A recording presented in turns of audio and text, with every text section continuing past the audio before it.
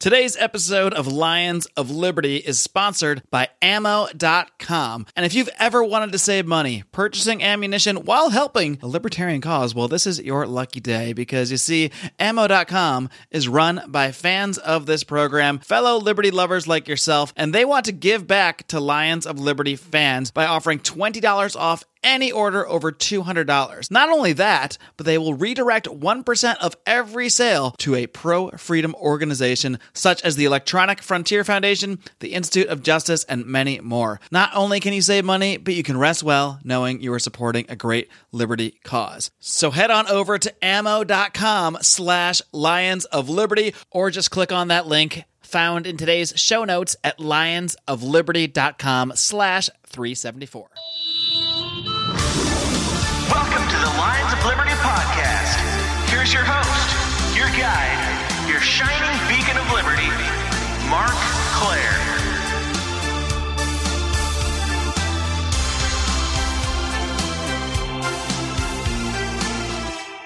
Rawr, and welcome back to Lions of Liberty, the flagship program here on the Lions of Liberty podcast, the show where I interview leaders in the libertarian movement and assorted areas each and every Monday. But that's not all, folks. No.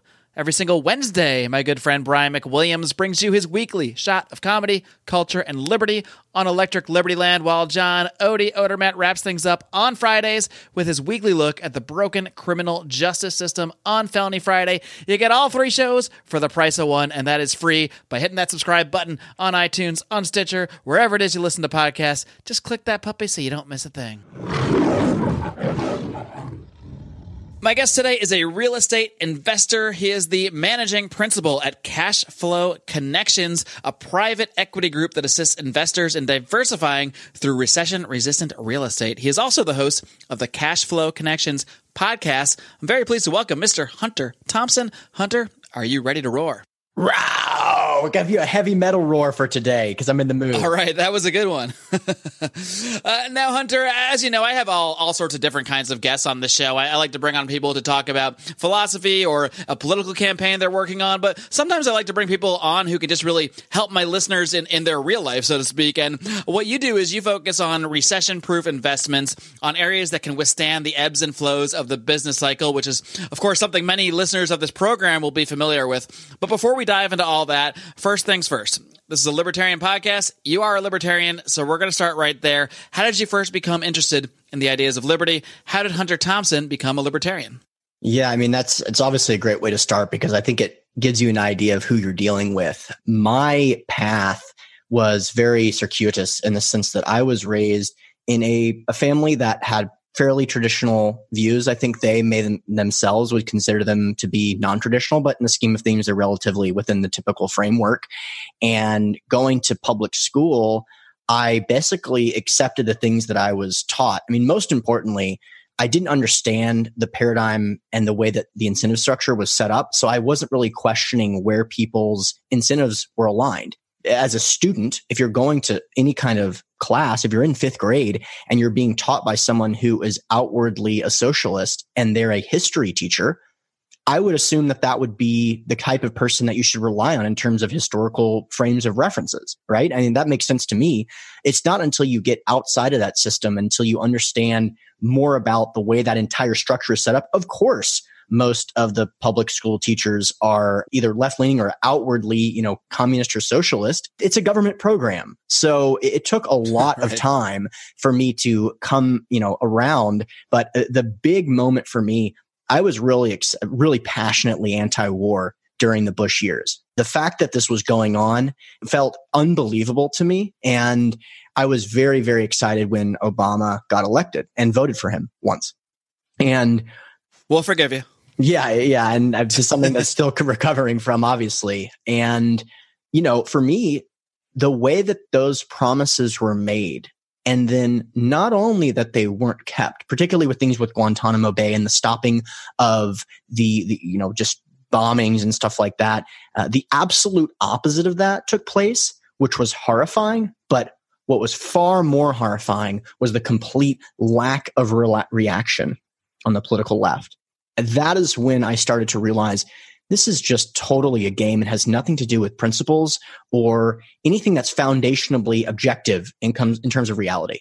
It's just totally a sports team. And when you start looking at things from that perspective, and of course, I know a lot of your listeners are going to be heavily influenced by Ron Paul, that movement came along at the right time, particularly in 2012, when you had been completely lied to if you were following along the lines of the Democratic Party. So, I can go into as much detail as you want, but generally speaking, that's when I started to pursue those alternative ways of thinking. And anti-war has always been and still is my most important political leanings. I'll pretty much do anything if we were able to achieve the anti-war, agenda, so to speak. Yeah, I'm with you. I mean, I would walk hand in hand with the most strident socialists if they were with me on ending the wars, because at that point, at least we've eliminated a huge welfare program and, stopped mass murdering people all over the world, which, would be a good thing to do. Yeah, it's just so horrifying.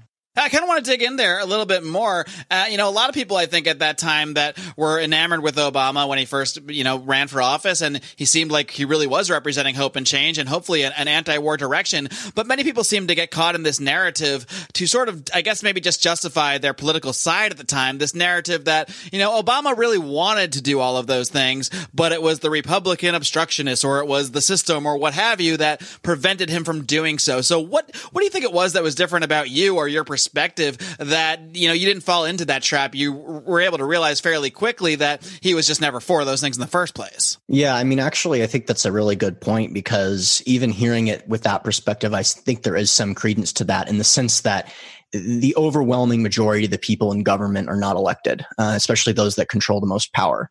So right. for when I think about the executive branch, so to speak, really the main thing there is international relations. And that, it's just the CIA driving everything, basically. And the members of the CIA aren't typically elected. And even if they are selected by people that are elected, they're so far removed from that process, it's just completely out of their control, in my opinion. So when I look at things like the surveillance and drones and secret wars and black ops, those are the things that really keep me up at night. And I don't know that would have gone one way or the other, regardless of who's in office. Look at this. However, having said that, it has come to my attention it's really just marketing. It's all just a PR campaign. And I would like to, part of me wants to get to the point where I'm able to say that, Donald Trump is the best president in history.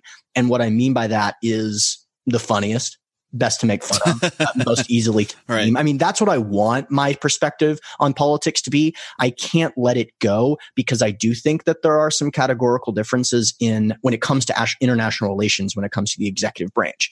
So in this situation with Russia, particularly in Syria, I would say that, it'd be hard to imagine that things would be better off if Trump did not win that election versus Hillary. And it's kind of embarrassing to even mention that, especially in a program like this. But it's something that I struggle with. It's like some of these changes are life and death for hundreds of thousands of people. And so, it's a weird position to be in. I'm not a Trump supporter and never voted for him, nor ever will. But, it's something to ponder. It's an interesting thing. Sure. And clearly, Trump is no peacenik per se, but it's a fair point. If even one less country is bombed because of a certain president, how many people's lives are affected by that? At the same time, he's supporting this war in Yemen that seems to only be getting worse and worse and worse. And at the end of the day, this is a debate that libertarians continue to have. I actually hosted a debate between Walter Block on Robert Wenzel for close to an hour, all about this Trump issue as it relates to libertarian ideas. And it really can go in different directions depending on your perspective. But I do want to get into this real estate issue. And before we dig into kind of the specifics of what you do at your firm, I'm kind of curious, where along this path did you first get involved in real estate? Like, how did that line up with the changing political beliefs you had? Were you interested in real estate before your political beliefs sort of took shape, or did this kind of happen along the way? Yeah. And so, it's one of those things where things all kind of start happening at the same time, as long as you're outside of academia, right? Because academia is so controlled, it's so unnatural that you're not really allowed to flourish educationally or professionally or as an entrepreneur. So as soon as I got out of that position, right around the time that the United States suffered from the 2008 crash, we can go into the causes of that some other time. But the point was, I wasn't really awoken to those underlying situations. I just knew that one of the main rules of investing was to invest significantly when, quote, blood is in the streets. and I saw the blood in the streets, and I was very drawn to financial assets. I'm just, not surprisingly to any of your listeners, very countercyclical in nature and always willing to go left when people are looking right, sometimes to a fault, but most of the time not. So when that happened, I jumped into stocks and bonds because that's what I was most familiar with. As I started learning more about the financial sector and as I started analyzing that decision, I started to realize that number one, most of the reason people invest is to create passive income for their retirement. Most importantly, to be able to pay off their expenses by their passive income. And I looked at the stock market and realized there's a very indirect route to accomplish that very simple goal. I mean, you have to have a massive portfolio to be able to accomplish that. And as I was starting to realize that, something happened in the economy which really changed my life. In 2010, most people don't talk about this, but for me, this is a major moment. The European markets basically experienced what the United States markets experienced. Their central banks froze up. There's lack of liquidity in the marketplace, and it caused unbelievable volatility in the US markets. And I remember watching CNBC, and they were talking about the Greece bond yields. And they were saying if the 10-year bonds stayed below 7%, that the S&P 500 was going to be fine. But if it went above 7%, the S&P 500 was going to collapse. And I was thinking that's really scary that it could all hinge on a percentage point over a certain amount here or there. Exactly. And let alone it being a percentage point, we're talking about the Greece 10-year bond yields. Like, how was I supposed to accurately prepare for that? How was I supposed to predict that as being a potential challenge or risk of the investments I was making? And so that's when I really started to understand that in order to actually conduct accurate due diligence, the investment vehicles have to be simple enough so that you're not completely mitigated. You're not correlated with all this other nonsense that the governments are involved in or otherwise. Sure, yeah, because at the end of the day, we can try to ride these booms and busts and try to make the right investments and try to ride these waves, but we really can't predict where they're going to go or when there's going to be a crash or when there's going to be a boom. We just know that the cycle, at least under our current system, is going to continue as long as we have an economy that is largely manipulated by the Federal Reserve. So under that logic, the only way to really invest soundly is to try to find investments like you have that aren't really hurt too much by these ebbs or, by these ups and downs of the market. Before we dig into this, too deeply, not everyone out there, a lot of people, of course, that listen to the show are going to be very familiar with a lot of economic ideas, a lot about the Austrian business cycle. But for anybody who's not an expert, not everybody's going to be reading Human Action or Man, Economy, and State. Just really simply, what is the most important thing that people need to know about boom bust cycles, about the business cycle before they think about investing in real estate or really in anything for that matter? Well, I mean, first of all, I have to give a plug to some of those books you just mentioned. I mean, One of the beautiful things about libertarianism and maybe the most beautiful thing is the actual literature that's been written on the topic and by some of the thought leaders in the space. I don't know that it's unbelievable how compelling some of these authors are out there, particularly guys like Rothbard and Hoppe. It's just the way to communicate these complex ideas in ways that make things compelling. I know people that never had an interest in economics until they were exposed to the Austrian school, because it's such an interesting perspective that ties in so well with principles. Now, having said that, the easiest way to look at things, regardless of your perspective on Austrian versus anything else, is that everything is cyclical. And regardless of the causes of these, it's really important to understand that. When it comes to the actual market cycle, one of the main arguments is that the Federal Reserve, through suppressing interest rates, therefore causes asset prices to increase. The cost of borrowing money is lower. Therefore, people are more incentivized to borrow money. They're more incentivized to borrow and then increase their risk profile. And there's a million things we can go to about that. I mean, one of the problems with suppressing interest rates is that one of the easiest ways outside of poverty is through investments in savings. But the problem is when you have an interest rate market and a situation where you do not get a return on your investment because of suppressed interest rates, your incentive then inverts. And when you have inflation, your incentive is actually to spend money. So you're taking away that one vehicle, the most important vehicle of getting people out of poverty through central planning. And so when I look at all that, I realize the way that the political system is set up, they're always set up to hyperinflate. And that is why we see this so frequently with currencies across of history, because that is where the political system is set up. No one, almost no one, there's a couple of examples of this, but they're very rare, is incentivized to say, look, I'm going to be the one that steps in and says, we're actually going to facilitate a recession so that we can get back to a normal situation. Almost everything is incentivized to smash down interest rates, keep asset prices high in order to be reelected. And so this is why we see on a global scale, the economists all around the world realize this, and interest rates all over the place are near zero levels or sometimes are negative. And I don't think this changes anytime soon. I'm talking like 10, 20, 30 years. This is like the new normal as far as I'm concerned. Now, so you're not too fooled by, recent slight, raises in interest rates then? Well, not in terms of looking at things on a historical perspective. I mean, if this is a question that comes up often, what does it look like if interest rates go to 7%, which is what most people think are normal levels? And the answer is catastrophe globally. So if you have a political system that's set up like that, is that what's going to happen? I mean, these interest rates are centrally planned. Someone just has to go into a meeting and say, I got a good idea. We should make that happen. I think what's much more likely is a situation similar to what we have in Japan, where you have negative interest rates for decades, and you have very, very low economic growth, and you have eventually a negative population growth. I'm sorry to say, but I think that the problems that Japan is facing are very similar to what the United States will be facing for a lot of the same reasons. One being, they control their own currency and therefore buy a lot of their debt, which is how interest rates remain low. So, and there's many people that can talk about this with a lot more knowledge, but looking at it from a big picture, I don't think it's going to be overcomable.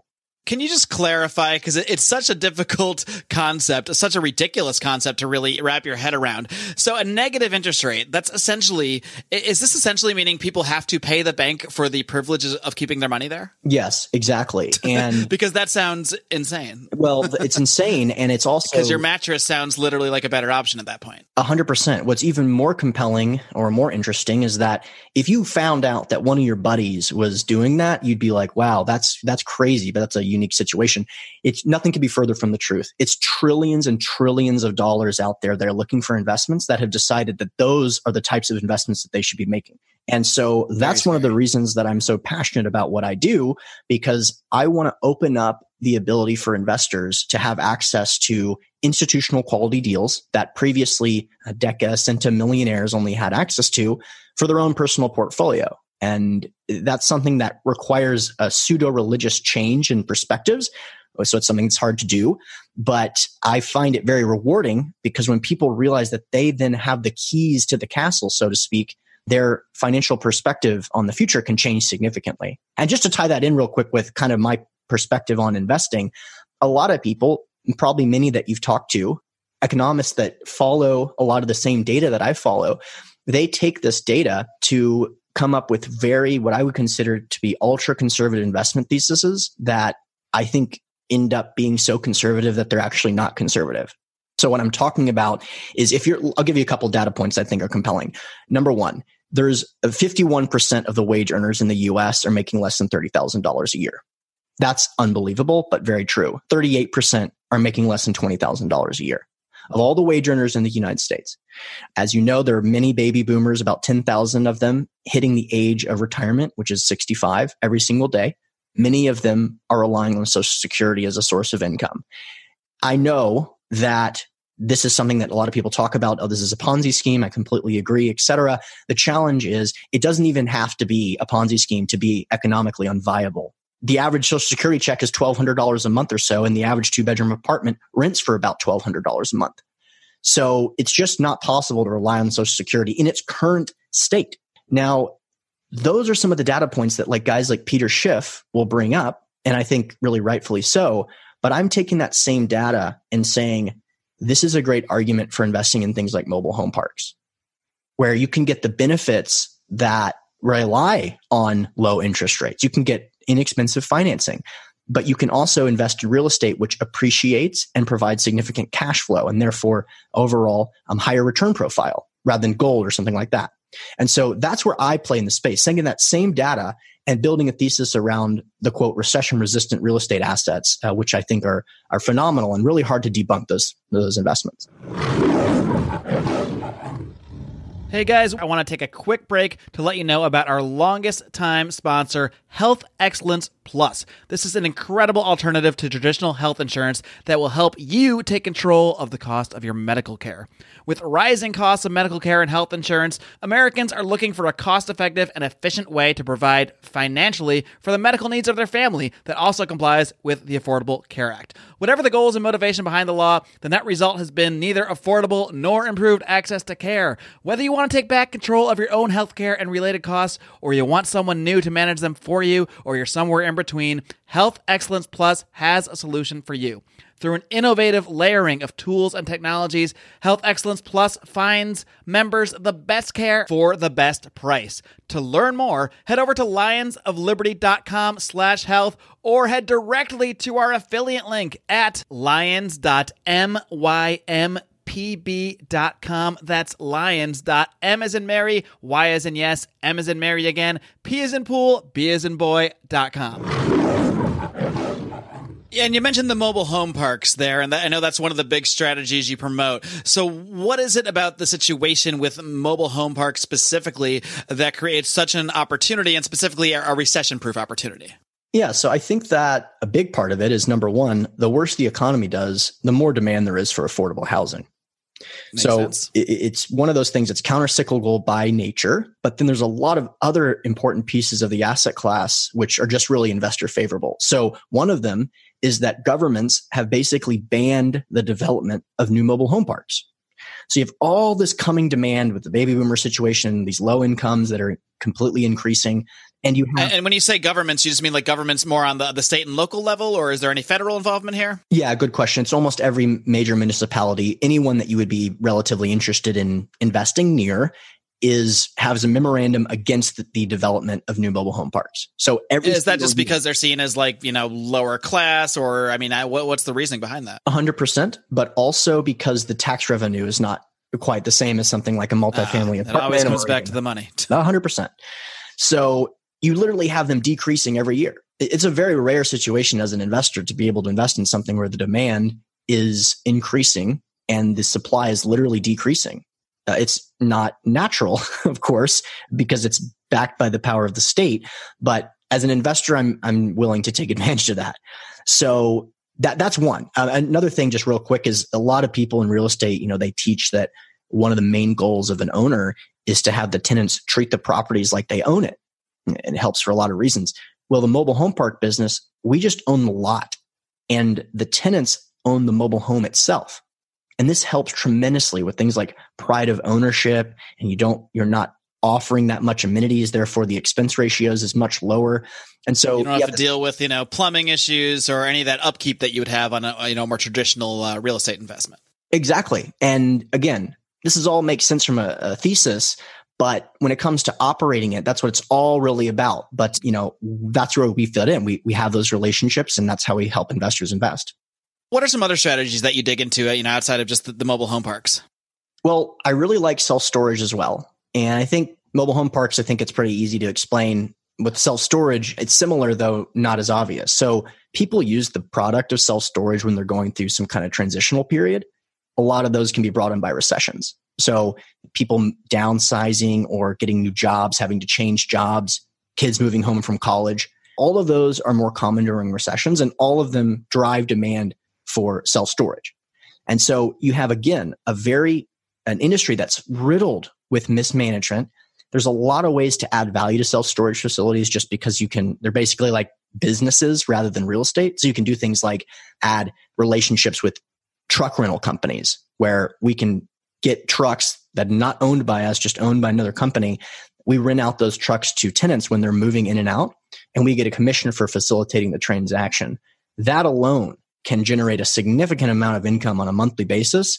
And looking at things on a risk-adjusted basis, we're not buying the trucks, we're not maintaining the trucks. It's just a matter of leveraging that relationship. So those are some of the reasons that I really like the asset class. Both the recession-resistant component and the complexities allow for operational experience to really outcompete the competition. I'm curious about your thoughts on sort of more traditional real estate investments that people have done over the years, like flipping houses or, buying properties to use as just, more long-term rental properties. Or I know a lot of people are buying properties and turning them into Airbnbs right now. Do you see those methods as being, inferior or, riskier than, the methods that you're describing? Yeah, I mean, it just depends on the market cycle. So I'm a full-time investor, right? And almost all of my portfolio is in real estate. And I'm a huge proponent of commercial real estate in general. So I think at the right timing in the market, multifamily is a great investment. I personally don't own any right now, but I love the investment vehicle because I do think that owning a home has become less and less popular, at least in the current state of the economy. Short-term rentals, I think, are a great play right now. There's obviously some risk there. One of the things that a lot of the Austrians are really a proponent of, but they don't usually focus on real estate. So it's not really, the knot's not really tied. The challenge with short-term rentals is that because it's a new thing, the access to debt, which is the most important determiner of all financial assets, is not there. So when things go sideways, if there's a correction, the access to that debt, the number of people willing to lend on that type of asset just completely disappears. And I really do like that tie-in with the Austrian school because, again, the whole point of the business cycle is about interest rates. That is on borrowed money. In real estate, the majority of each purchase is typically debt. So it's just a really nice tie-in with, the way that I think about things and the way that the business cycle plays a role in my investment strategies. So Hunter, if I know my average listener like I think I do, a lot of them are listening to you right now and maybe doing a lot of head nodding, maybe thinking that a lot of what you're saying makes a lot of sense. They're certainly understanding the logic of it, the logic of why, investing in something like a mobile home park or a self-storage unit, would be recession-proof, be a good investment. But they're probably also thinking, well, how do I get involved in this? Like, I don't have the money to buy a mobile home park. I don't have the money to buy a self-storage, or already functioning business. How can the regular person here who's working their job, maybe they have some savings, but not a ton of money that they can just put into an investment. What's the first step for someone like that to take into trying to get into, starting to create a portfolio like this? Totally. And I think that, the libertarian community, they literally let themselves think that question for like 3 minutes. And then they immediately jump to, how am I going to get screwed? Because this is clearly like, that's the libertarian way. It's like, oh, this sounds good. And I'm sure this is completely made up. Where's the worst case scenario? That's probably what's going to happen. Right. So that is totally valid. So here's what I would do if I was in that situation. Slow down and really focus on education, because there has been some significant changes in the world of investments that have taken place, particularly over the last 6 years, that allow for accredited investors to invest in these types of opportunities. And with that change, that timing, the Jobs Act changes that and allowed people to invest in these types of things. But after that change, we've also had this once in a lifetime run up of prices. So what does that mean? Virtually everyone that's in this business has a great track record. And so you have to be extremely cautious and knowledgeable about who to make a bet on. And that is really where, that's where our company comes in. So if you're interested in looking at these investments, I would really focus on education and learning. There's so much great, think about the amount of economics that you've taught from your podcast. That was not available 10 years ago. People may have to spend years getting just conversations with random people to acquire the type of knowledge that they could listen to 10 episodes of your show. And so there are there's resources out there that are similar to that focus on real estate. So we have a podcast, for example, the Cashflow Connections Real Estate Podcast, where I've had several people who have $500 million, $1.5 billion under management. We come and have a 45-minute conversation about some of the most detail-oriented and sophisticated topics in the business. You can learn so much from just listening. Once you start to get a feel for that, then it's about taking action. But the action that you should take now is learning and getting familiar with the options out there.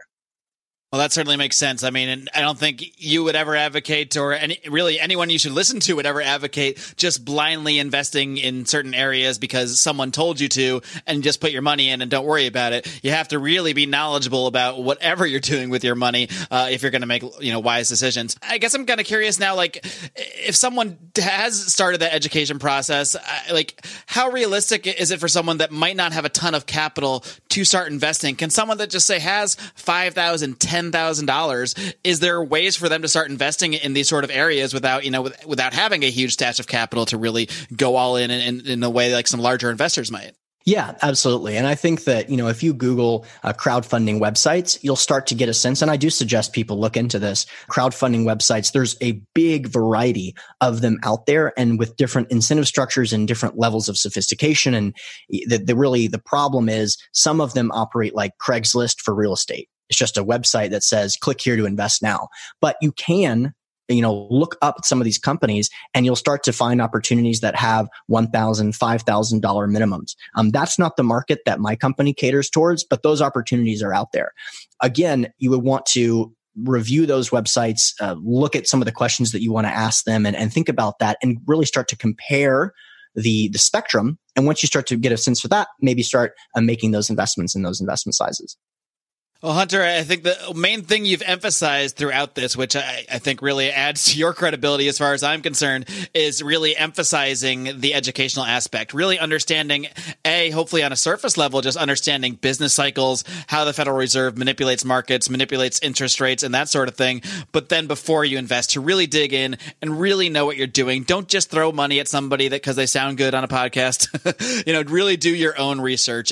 But there are ways that you can start investing and use this sort of knowledge to build your own portfolio in a way that makes sense for you and a way that is you're comfortable with doing with the amount of assets that you might have. So, Hunter, I really appreciate the time. I appreciate you coming on and sharing these ideas with us. Before I let you go, feel free to plug away on anything and everything you got going on. I know you've got the real estate stuff and the podcast. Obviously one place people should start is your podcast to get a lot of knowledge from all the guests that you have coming on. But feel free to plug away on anything else you'd recommend people use to dive into investing and start building a portfolio, start protecting themselves from the inevitable booms and busts. Yeah, sure. And again, before I do, I just want to thank you again for having the opportunity. It's one of those things where absolutely, I think that probably a lot of your listeners consider themselves anarcho-capitalists. I recently was at a speech. I think that's safe to say.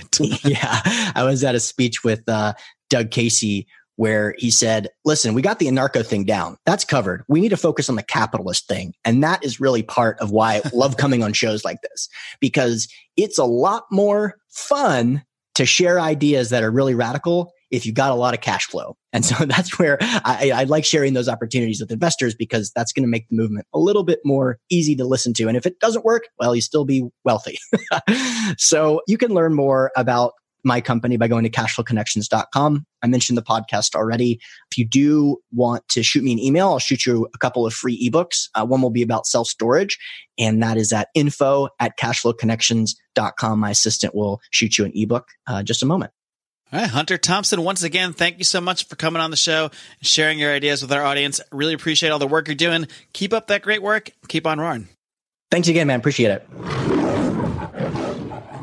All right, folks, I hope you enjoyed my conversation with Hunter Thompson. Always great to connect with libertarians in various walks of life and get their ideas on certain subjects, but through that libertarian lens. And that's what I wanted to do today with Hunter Thompson. I think he's got really some interesting ideas. And what I try to do here is give you guys tools in addition to providing you interviews, on libertarian philosophy or about political campaigns. I also want you to provide with you some realistic tools that you can actually apply in your real life. And whether you go down a certain investment path one way or another, you really should have different ways that you can diversify yourself so that you are protected in what is inevitably going to be another bust at some point and another boom again. And I don't have all the answers, but there's a lot of other people out there that maybe are a little bit smarter than me that do. That's what I was hoping to accomplish today. And pretty soon I'm going to have a hell of a conversation. I already had it actually with Gene Epstein. Now, I don't know if you guys saw, but he did a amazing debate. Well, he was mostly amazing in it anyway, but it was a debate on socialism versus capitalism put on by the Soho Forum, which he is, of course, the director of.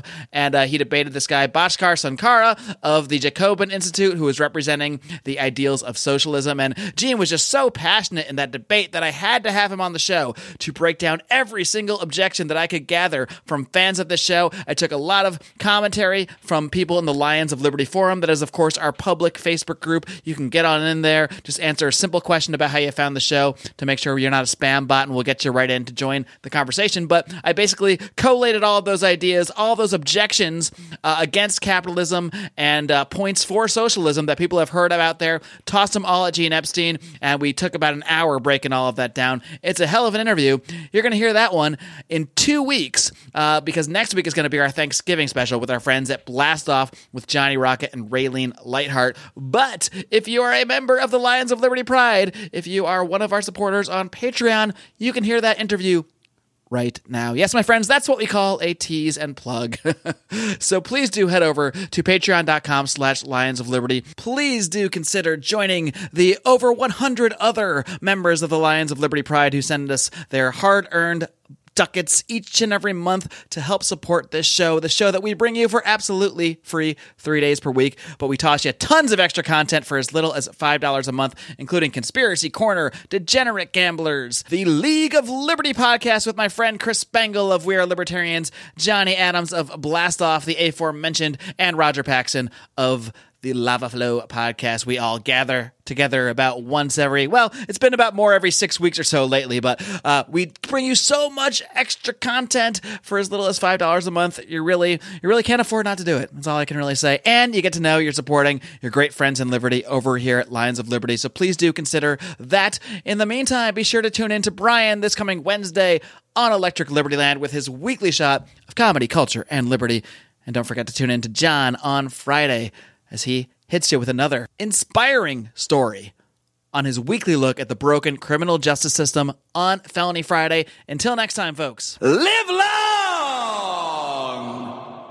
and live free.